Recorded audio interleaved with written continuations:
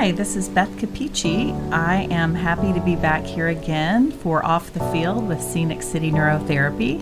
I loved being here last time, and I'm excited to have 2 more episodes to go, including today. So I am here again with Charles Miller, the owner of Scenic City Neurotherapy and a specialist in PTSD, post-traumatic stress disorder, named Anna McCurdy. So hello, Anna. Hi, how are you? Good. It's nice to have you here and to meet you. Thank you. I've heard your name. Yeah. I'm a psychologist, just in case you don't know, Okay. and I have a podcast called Never Perfect with an ADHD psychologist. That's in the title as well because I have ADHD. So I love learning about trauma and neurotherapy and have just been really blown away by Scenic City Neurotherapy and what they do. So can you tell us a little bit about yourself and your practice? Well, like you said, I'm Anna McCurdy. I'm a mental health therapist. I specialize in treating trauma. And, I run a small private practice here in town called Railroad Valley Therapeutics. And Railroad Valley Therapeutics? Mm-hmm. It's a mouthful, I know, but it has a reason. It's a family name. That's good. I just wanted to make sure I heard you right. Yeah. I got into doing what I do. In undergrad, I was, studying, my core psychology courses. I took a behavioral neuroscience course and kind of fell in love and really liked studying the brain and kind of figuring out why we do what we do. Mm-hmm. And so I did that. And then I came across a lady by the name of Nora Volkov. So she was I'm sure she still is, but she's a neuroscientist that studied addictions. Oh, nice. And so I, kind of emulated her, and in grad school, that's what I did, was studied addictions and clinical counseling. And then when I got into the field, I was working with offenders. So multiple demographics, so men, women, all ages, all different kind of backgrounds, symptom profiles, and working with them, it became pretty apparent pretty quickly that the underlying issue was predominantly trauma of some sort. So meaning that most of the addicts that you worked with really had a core root potential cause of trauma. Yeah, so the way I see it is addiction is a symptom of trauma, typically. And working with offenders, prison is also a symptom of trauma. And so I came to that understanding pretty quickly. It's pretty obvious when you're working, in that arena. And so that's what I started studying, and that's what led me to start my practice and, learn about trauma. And I'm still doing that. It's a lot to learn still. That's amazing. I love people that are willing to specialize in such a, really painful but prevalent field. And I know that Charles is very passionate about trauma work as well. So, well, I definitely want to hear a little more about your practice. I know Charles will probably ask you some great questions, but Charles, can you just introduce yourself for those who weren't, able to hear the first podcast we did before? Absolutely. My name's Charles Miller. I'm the primary provider and founder of Scenic City Neurotherapy in Chattanooga, Tennessee. We're Chattanooga's first and oldest full-time dedicated ketamine infusion center. We also offer transcranial magnetic stimulation in the treatment of different mood disorders. We also treat other things besides mood disorders, like chronic pain conditions, early signs of dementia, so through our brain optimization protocols. We have, grown over the last 3 years to learn more and embrace more and work with other providers like Anna that has helped build our community connection to make sure that we can see what we're moving the field of mental health forward for Chattanooga. That brain optimization word is a mouthful as well. That it is. It means there's a lot to that. Yeah. Brain optimization, it means that we're not focusing on treating the symptomologies. We're not worried about, we're not looking directly at depression and trying to make you not feel depression. We're not looking at anxiety or PTSD and trying to make these things feel less acute. We optimize the way the brain communicates by challenging the brain essentially with an anesthetic or with electromagnetic stimulation, and the whole purpose of that is the brain's response. The brain responds by stimulating an optimization effect. It releases proteins that rebuilds the brain, that rebuilds connections. And depending on the patient, depending on their support system and their knowledge and education that we provide, it takes as long as it takes. Some people get through very quickly, others it takes a little longer, but it's a process of optimization that treats many different things. I like that because the way you describe it, is a bit like making your brain stronger by pushing it to its limits a little bit. Our brain is not that much different than the rest of our body. There are so many redundancies built into the human body to where if one area starts to fail, another area will compensate. And the brain is no different.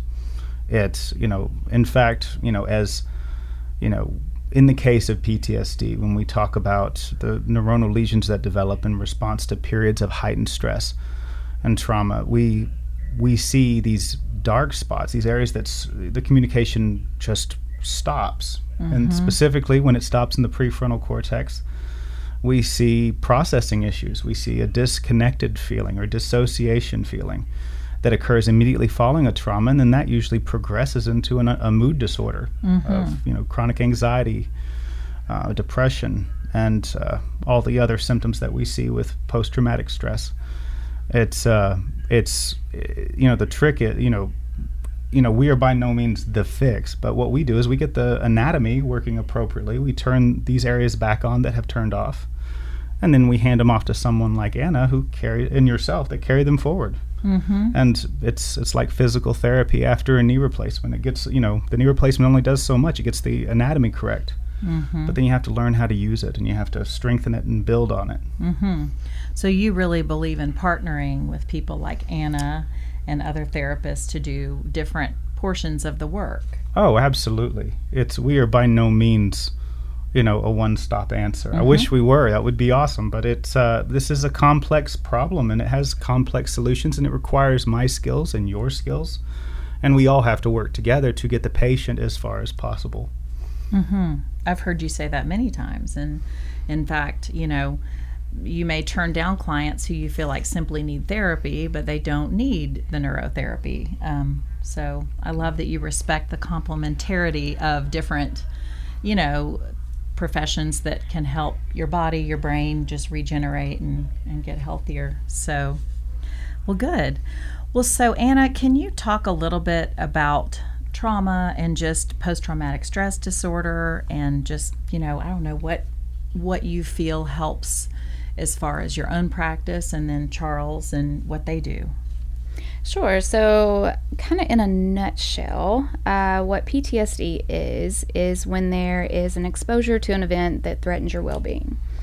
And so the, DSM, Diagnostic and Statistical Manual, that we use in the field for research, it gets used for practice as well, right, clinically. And that's not always, the most appropriate. So I find that those events that are defined in there are limiting.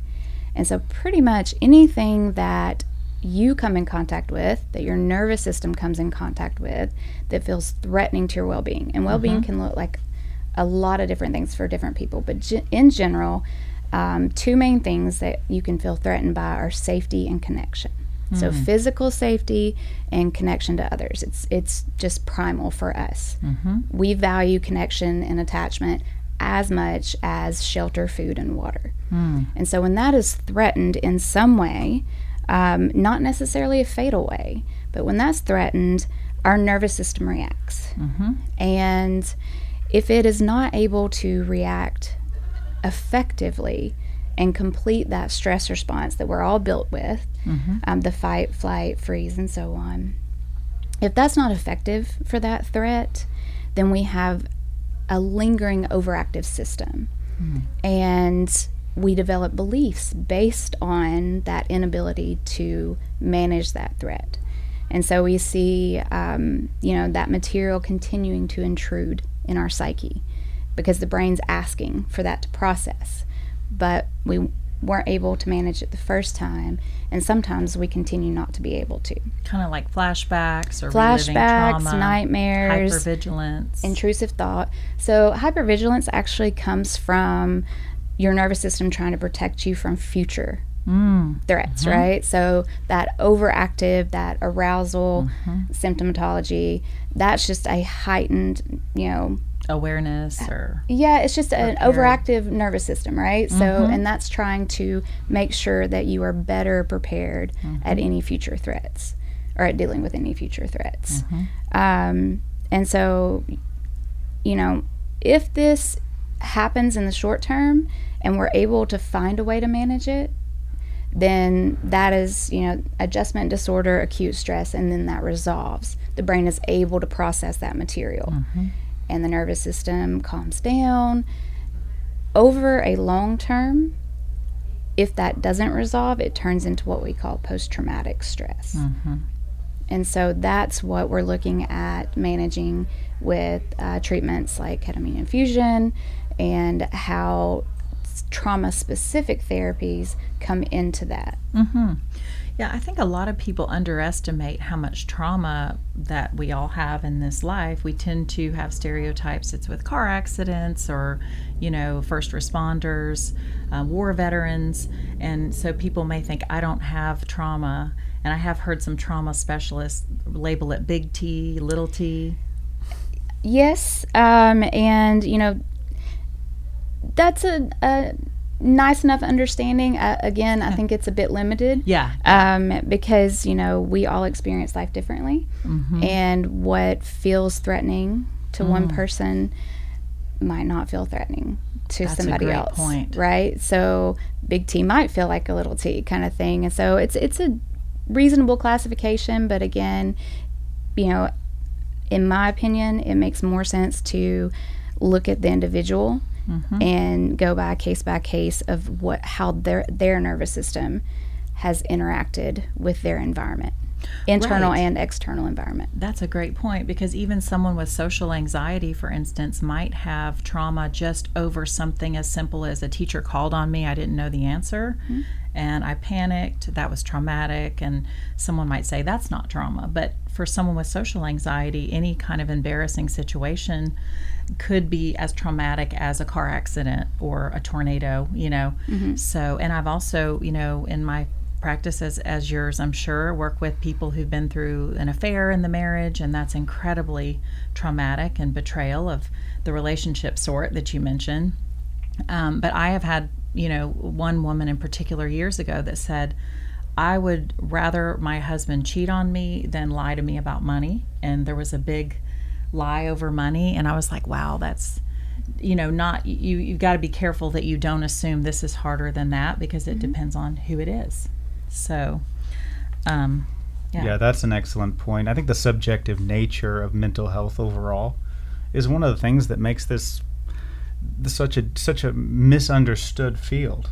It's because it's like, you look over here, and if we were to figure everything out for this one group of patients, but then you come over here and these people process different, or like Anna said, it's like, so what's big to some is not so big to others, or vice versa. Yes. It has to be approached, individually.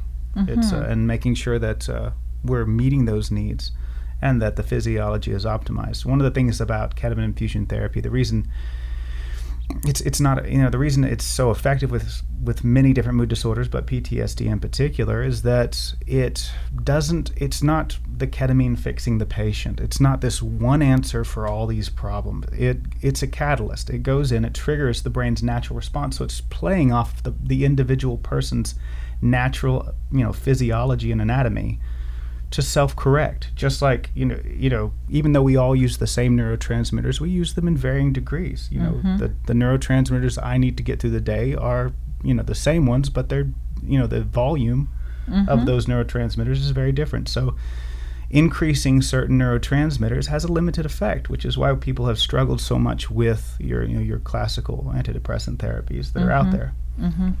And that's probably why you're so passionate about recommending therapy, and you know that Scenic City Neurotherapy doesn't necessarily address every single aspect of someone's problem. And I know you know that I like putting out these analogies and having you tweak them, but if I'm a big fan, as I know you are, of getting someone to take the natural supplements like D3 and B12 and fish oil or omega-3s and magnesium, and NAC is one I'm becoming more familiar with. But all those are wonderful for brain health, but it doesn't address the specifics of, do you have social anxiety? Have you been through an affair in your marriage? And so similarly, Charles, what you do really, helps the brain optimize itself, heal, but it's not specific to whether they necessarily have an affair situation or they've lost their job. It's just helping their brain overall. Absolutely. Well, supplementation, optimization, making sure that your body has what it needs to heal appropriately will only get you so far, but all the vitamin D in the world is not going to make you understand or process a trauma. It will assist. There's no one answer. I think that's something that we need to admit with all all medicine. There's no magic fix, there's no magic pill, there never will be. This Amen. It's something that if we can just wrap our brains around that, we can all move forward. Let's all agree that it takes a little bit of what I do. It's going to take what you do. It's going to take what our psychiatrists and our psychologists and every piece of the puzzle, and even just physical optimization, taking care of your body, it helps to take care of your brain. So it's definitely a multimodal approach. Love that. So Anna, it takes so much courage to heal from anything, and trauma, the multiple traumas that we all deal with, and COVID, of course, is one that we're going to be talking about here in a few minutes. There's so much trauma there that is kind of new the last 2.5 years. Can you tell us about the stages of trauma treatment or psychotherapy? Yeah, so how I was trained, there are kind of different models for this, but they all have the same stages. They're just labeled differently. So if you look at the 4-stage model, the first stage is just the assessment phase. Like I said earlier, figuring out what's going on with that person's nervous system and their beliefs about themselves and beliefs about the world, right? And understanding that, and then moving into what have they, because we're adaptive creatures, right? So we adapt to negative experiences. And so what are their adaptations that are serving them? What are the ones that are getting in the way? And then where are the areas that we need to balance out with skills or regulation? And that is phase 2. So learning to self-regulate and learning to regulate in session to prep for any specific treatment, and that's phase 3. So that is where, if the brain, with the skills that they are learning, does not find a way to kind of spontaneously integrate, right? Because like I said earlier, the brain's trying to do that anyway. That's where a lot of the discomfort with PTSD comes from, is the brain's attempt at trying to heal. It wants to do that, and so when it comes up against barriers of not being able to do that, to move from the limbic system is the emotional brain, and that's where trauma memories are stored that are unresolved. And if it is not able to move that into the higher parts of the brain, then we want to teach those skills and learn how to regulate the system so that when that material comes up, either naturally or intentionally in the office, the brain can do that. And so that's phase 3, and desensitization and reprocessing. So desensitization is where the material doesn't really get fully integrated, but when it comes up, that stress response doesn't engage. It's not needed. So you're learning to decrease the severity of the symptoms. And so that makes the experience of being, who you are, much more pleasant. And you can, be more functional in your life. and then kind of going past that, being able to not have that stress response allows the brain to integrate that material, and then when it comes back up, it has new meaning and it no longer elicits that response, and a person can become asymptomatic and no longer have the diagnosis of PTSD. And then, of course, the fourth phase is maintenance and growth. So looking at the future, looking at future healing, and, as things come back up, right? So maybe some of the interventions were incomplete. Or there's some kind of spontaneous recovery where a dormant circuit kind of, reignites, and, old stuff comes back again. You're like, well, I thought I was done with this. And that's just saying, okay, well, we need to go back through this material and allow the brain to work with it with a new understanding, and kind of working through that until those circuits are completely cleared and you no longer have that response when the material is brought up. So you can tell your story without going into an activated system. Wow. That's neat, because sometimes I have said to clients, some people are afraid to start engaging with traumatic stories and experiences because they're afraid they'll cry or have a breakdown and it will never stop. And I tell them sometimes you'll most likely notice that at the beginning you cry more, and maybe the second time you cry but not as much, and it's sort of like that desensitization, sort of dropping down in intensity. And not that it's always linear, progress is often 2 steps forward, 1 step back, but knowing that if you face it, it does get easier with time, typically. Charles, what chords were striking with you as Anna was talking through those stages? It was, as she puts it, I say all the time that Anna says in one sentence what it usually takes me about 1,000 words to get out.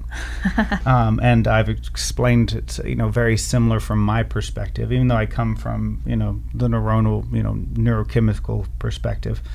What she's saying is absolutely correct. And I've watched people go through these processes, but I think one of the areas where we struggle with, the breakdown is that the, people that are doing this and they're not making the progress. Like, that's where a lot of my patients that come to see me is that they hit a wall. It's like, I'm doing everything I'm supposed to do. I'm going through the programs. I'm practicing the coping mechanisms, healthy outlets. I'm going through the trauma processing, yet I'm not making it beyond this point. And they get frustrated, and then they get tired, and they just, then they just do nothing because they feel like all the work is useless. And so that's when I usually get them. And I get a tired person, who's already done everything else, and they just can't, and so to say, we haven't tried everything when they come in, it's a conversation, and it's, they just kind of like, by that point, they're just like, whatever, I don't care. Just do it and we'll see what happens. And we, but it's always exciting because usually after the first treatment, if not the first one, the second one, we get just a glimpse of light at the end of the tunnel. Like we see a little bit of that person they were before. And it's, if one would get them there, that'd be awesome. But it's a series and it's a process. It's progressive treatment, so it builds on itself. And so as we're going through the process, eventually, they feel better for no reason at first. Like nothing's fundamentally changed. They're just better able to be themselves. And then as we move farther and farther out, and as they continue to practice, good self-care, good mental health practices, they eventually start assuming control and ownership of where they're at now, and how their day goes, and it starts being less affected by what came before. But also too, the trauma processing they're doing, that's, we insist they continue through that process, because it's like, it's like trying to run a marathon with a broken leg. They're struggling. They're working harder than anybody else there, but they're not getting anywhere.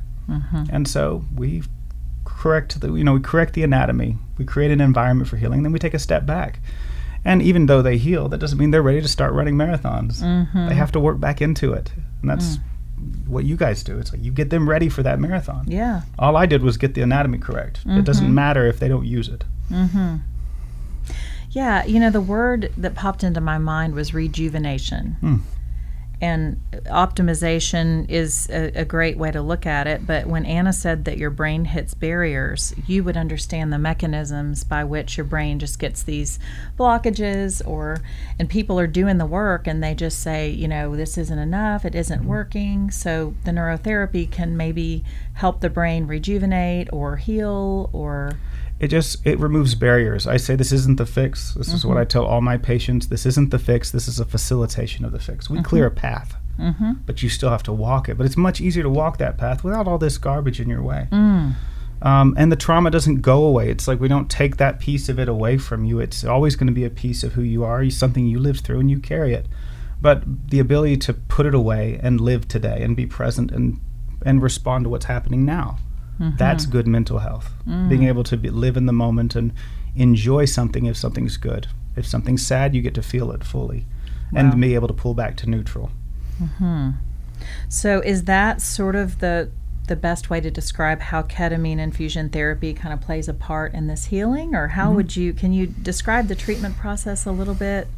So like in the case of, PTSD alone, we do 6 infusions over a 3-week period. Each infusion lasts about 40 minutes.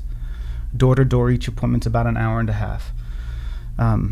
Logistics are half the struggle for people because you have to have a driver, so it's not just your calendar and my calendar we sync up for appointments. We have to add in a third party. And so making sure that everybody's ready to do this, that the support system's in place. So, setting up for success before we begin, making sure the patient has a good, or is educated to the best of their ability on what this is and how this is going to work. And another thing too is we're competing with a lot of pseudoscience out there. There's a lot of, from the psychedelic therapy perspective, while I don't know enough about that side of, utilizing, say, hallucinogens and guided experience, because that's not what this is. This is very pure medicine. This is, it's an anesthetic that, challenges the brain to create a mappable, measurable change that we can actually image and view. It's, this isn't subjective. Every single patient that goes through this process gets a measured neuroregenerative response. What determines success and failure is, did I educate them on what they're looking for? If you're expecting to come in and have a therapeutic breakthrough and then all the answers be hovering above you in the ether, then you're going to be disappointed. But this is much more predictable and controlled than that's what we like about those. it. I'm an anesthesia provider, and I only mess around with what I can control, and we like that. That's why comfort zone. But it's being able to carry a patient, clear the path to get the head, functioning, the way it's supposed to where if they continue the same processes and negative coping mechanisms and unhealthy outlets they were using before, nothing changes. They feel better for a period and then it wanes. But if, I tell people this is a first step in a new way of managing your mental health. We're clearing the path, we're getting everything out of the way, and now you've got to do something different than what we've been doing, because what we were doing wasn't working. So I can actually, if you don't care, I'll speak on that. That's where therapy comes in, is, after that, when the brain has been optimized, right? So learning new ways of being. And, after ketamine infusion, it's easier for the brain to do that. And so, a second ago when I was talking about barriers, so we're adaptive creatures, right? So we have those innate fight, flight, freeze responses, but we adapt to find other ways to manage threat, right? And so as we get triggered or as new experiences come up, we have adaptive ways to manage those, and those end up getting in our way. Those are the barriers, right? And so taking that learning that we've done all our life that's been successful, it's been protective, and trying to ask somebody who walks into your therapy office, all right, we're going to learn how to be a new human being and behave in ways that have not served you, and it just makes no sense, and it's very hard to do because they go back to those old ways because they have worked well. And so with an optimized brain, you go in to learn new ways of being. It's more effective, it's easier, it feels better, and you can start to see that long-lasting change because new circuitry is being formed. And just to speak to that real quick, it's also building off of that, and one thing that I have seen consistently in the patients that have done the best, they have to take ownership.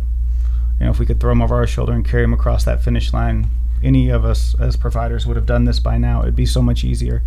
But until they take ownership and they make the decision to make these changes, it's that's when we actually see the patient take the huge leap forward. Mm-hmm. That's amazing. Well, I'm happy we have someone here who's brave enough to share their story. We have a Josh here to share his testimonial, and he was here last year when you were doing a series with CFC and Off the Field. So welcome, Josh. Thank you. Nice to be here. It takes a lot of courage to be willing to share your story. So, and just to bring, human life and real color to the story of what Charles does. So, can you summarize some of the obstacles that led you to choose Scenic City Neurotherapy for your treatment? Yes, ma'am. I suffer from PTSD and severe depression, and I've tried over the years, like you said earlier, basically everything, honestly. A long list of different, not just medications, but also different treatment methods, until my wife found this place online after a decade nearly of different treatment methods, and found this place, and they managed to get me in pretty easily, obviously. Mm-hmm. Get me in there. Wow. So was 10 it easy? years. Because that's not the way I meant. No, okay. It was fun. Fortunately, we had the people that cared about him most in the world kind of pulled him through the door, and so once we got him there, and Josh was a motivated patient. He really he wanted it. He was ready. That's amazing. You're resilient enough to not give up, because a lot of people, after one or two, failed attempts with medication or therapist or different treatments, they would just say, forget this. I guess I'm going to have to live with this. Yeah. Well, like you said, over the years, I just had tried multiple different methods, but honestly, at that point, then I had given up. I didn't care one way or the other, to be 100% transparent. But my wife did. And she didn't stop, and she found not this clinic, but she found the treatment method originally and looked into it, and then managed to find the clinic here local. Wow. Surprisingly. Yeah. And when I actually, they did multiple attempts, obviously, to not showing up, not coming, refusing, or just and then got me down there, and it's been the best by far. As far as effectiveness on a long-term basis. Wow. and management. That's amazing. So you were reluctant and skeptical, but you were willing to do it kind of for your wife, and now it's like the best treatment decision you ever made. Right, because it was really just if it worked, great. If it didn't matter either You're used to things not working right. at that point. Yeah. Can you tell us a little bit about your experience with what you noticed, like, I don't know, the first, second, third session or treatment, what you noticed happening? I mean, right out of the gate, it actually wasn't until quite a few, but really those initial ones, then I kind of, I just kind of felt better. You just kind of feel, but then also that's not always the case. Mm-hmm. Yeah. Sometimes you just go right, but it was that small, like you said, kind of like more of a not hating everything all the time. Yeah. And then it slowly progressed to enjoying things that I hated, and now I don't even know how I used to think. Wow. Previously. Wow, like you almost can't remember how bad things were because your brain feels so much better. Yeah, it's over the course of, I mean, it's a year and a half ago now, nearly. It's been a long time. We've come a long way, but I've had a lot of patients that have been in there the same amount of time and have not made the progress Josh did, because when Josh saw so it took a little while. Like Josh said, he saw some initial shifts, and And we use the term better a lot. Better doesn't always mean good. It means better than it was. Yeah, less bad. It is. We're moving things forward, but good is the goal. And things would get better for a short period of time, but till eventually I remember when he came in, him and his wife came in, and is it okay if I share this story? They came in and one of the things that we always struggled with is that there was a chair at home, and it was his chair, and he would always go back to that chair, or we would always, and one of his outlets, which is a very common one these days, was just kind of get lost in video games. And you do that, and that was something that he would do, and we noticed that he had pain attached to his PTSD, and the worse the symptoms of PTSD got, the more the pain would increase.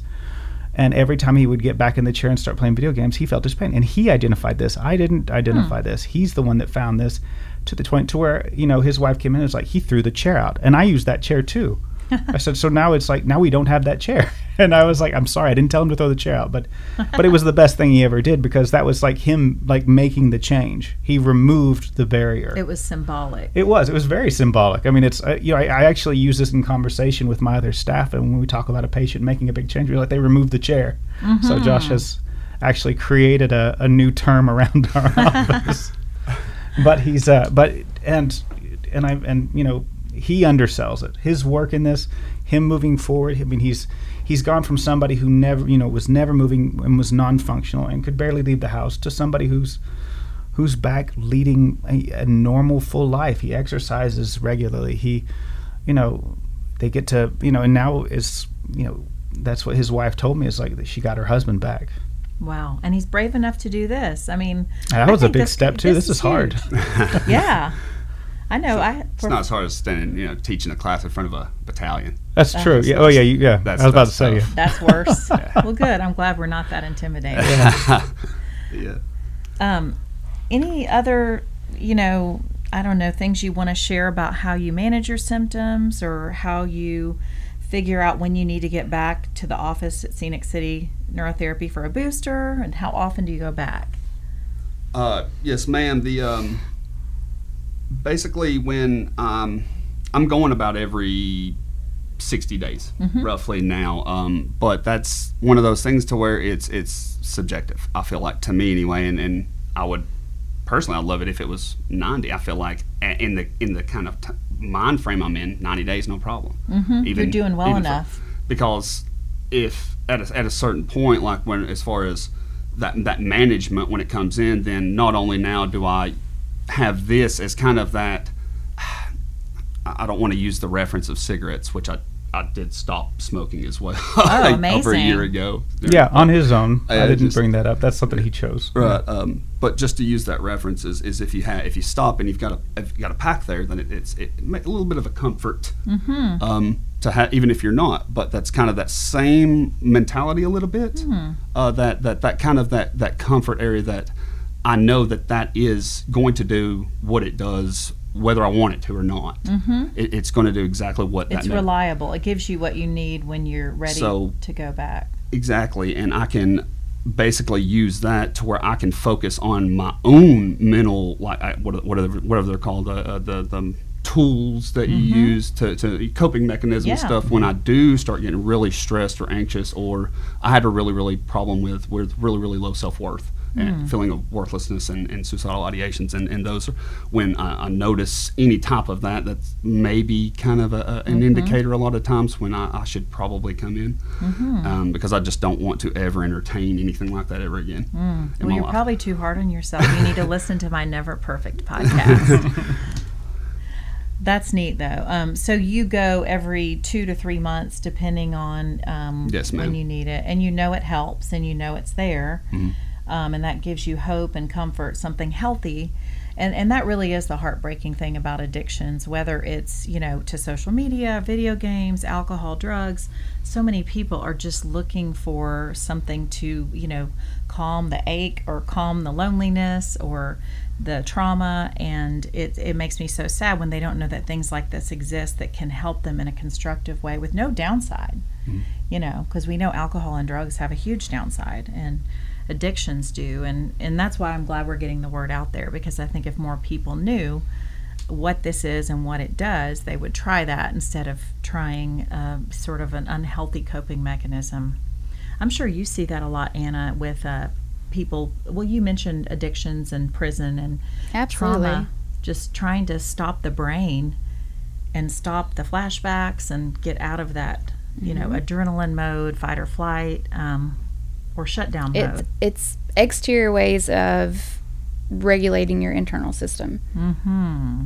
Instead of And internal people are ways. really creative at ways to do that, but ones that we tend to go to first are those that are available to us. And we live in a society where alcohol is prevalent. Pharmaceuticals are also prevalent. It's an epidemic, and so those tend to be go-tos for people. I talk to my patients with their follow-up. I'm like, listen, we'll create coping mechanisms and outlets, and the only thing that determines they all work. That's why they're there. It's whether they're healthy or unhealthy, if they leave you better or worse. And if we don't consciously make healthy ones, we will unconsciously create unhealthy ones. And that's something. It's just that that thought-driven, progress that we need to make, and that happens with the support of people that know how to help you build those, healthy outlets and coping mechanisms. I remind my patients all the time. I said, I'm not your mental health provider. I said, I can tell you what I do, but that's in all likelihood not going to help you. And a lot of times I try to do better. I do as I say, not as I do sometimes. But we all struggle with something. With our mental health, to some degree. Every single person in the world. It's a constant battle, and it's just keeping us the best version of ourselves. That's so good. Well, anything else that any of you would like to say about just the work that you do, or the progress that you've made, or what you would like to tell someone else who's struggling with trauma, or anything like that? I gotta throw this out. I always do. Is it just you gotta start getting out of your own way. Listen to your doctors. That's half the battle. It's we're all out here. You have a team of people out here that are and not everybody does, but building that support system is important. Having people in your life, they all want what's best for you. They don't always know what the right answer is, and they're all going to do their best. But widen that circle, and anyone that has questions, ask questions. If you want to know, if you hear this podcast and you're like, ketamine infusion therapy, that's what's up with that, talk to your provider. I've worked very hard to educate our community, all of the medical providers in our community, on what this is, and more importantly, what this isn't. There's a lot of stigma out there around mental health and around treatments associated with mental health. I said, so this is something that or even have your provider reach out to us. It's something I do all the time. Every single week I have at least 2 or 3 different providers come in, see what we do, walk through the process with us with actual patients. That's how I met you. Yeah. And I was blown away, and my nurse friend was too. We were both, we need to get this. And I really like what you said, Josh. It's sort of something to the effect of, it's worth a try. Like, what do you have to lose? And I know Charles offers a free consultation, so there's truly nothing to lose financially either, just by looking into it. And can you remind me your website in case they want to see more testimonials? It's ScenicCityNeurotherapy.com or ScenicCityNeuro.com. Either one will work. And they'll get you to the same place. It's there's testimonials, there's education, there's all sorts of videos, there's plenty to read. We're real big on education, and that's like with our consultations. It's about an hour of hour of my time or my other provider. We'll sit down with you and answer any questions you have, and it doesn't cost anything. It's education shouldn't cost, especially as something this new and this different than what you're used to. So just to see if this is a good idea, to see if you qualify. We all kind of get on the same page. We involve your other providers as to the extent of their comfort, and make sure that this is something that we all agree will move you forward. And if shopping is one of your addictions, you're right by Hamilton Place Mall. Anna, would you like to share your contact information in case someone needs some trauma work? Sure. All of my info, and you can contact me directly through my website. It's railroadvalley.com. Railroadvalley.com. Yes. Okay, good. Well, this has been great. Thank you so much. And Josh, thank you. I hope you keep telling people your story, because everybody's always looking for referrals for good therapists, good treatments, good supplements. And I think it's such a gift to share your own mental health story with people and destigmatize that. That's why I tell everybody I have ADHD. Mm-hmm. Well, thank you. Thank you so much for doing this. And Josh, thank you so much for coming on and talking with us. Thank you so much, sir. Thank you all. Thank you all for having me too.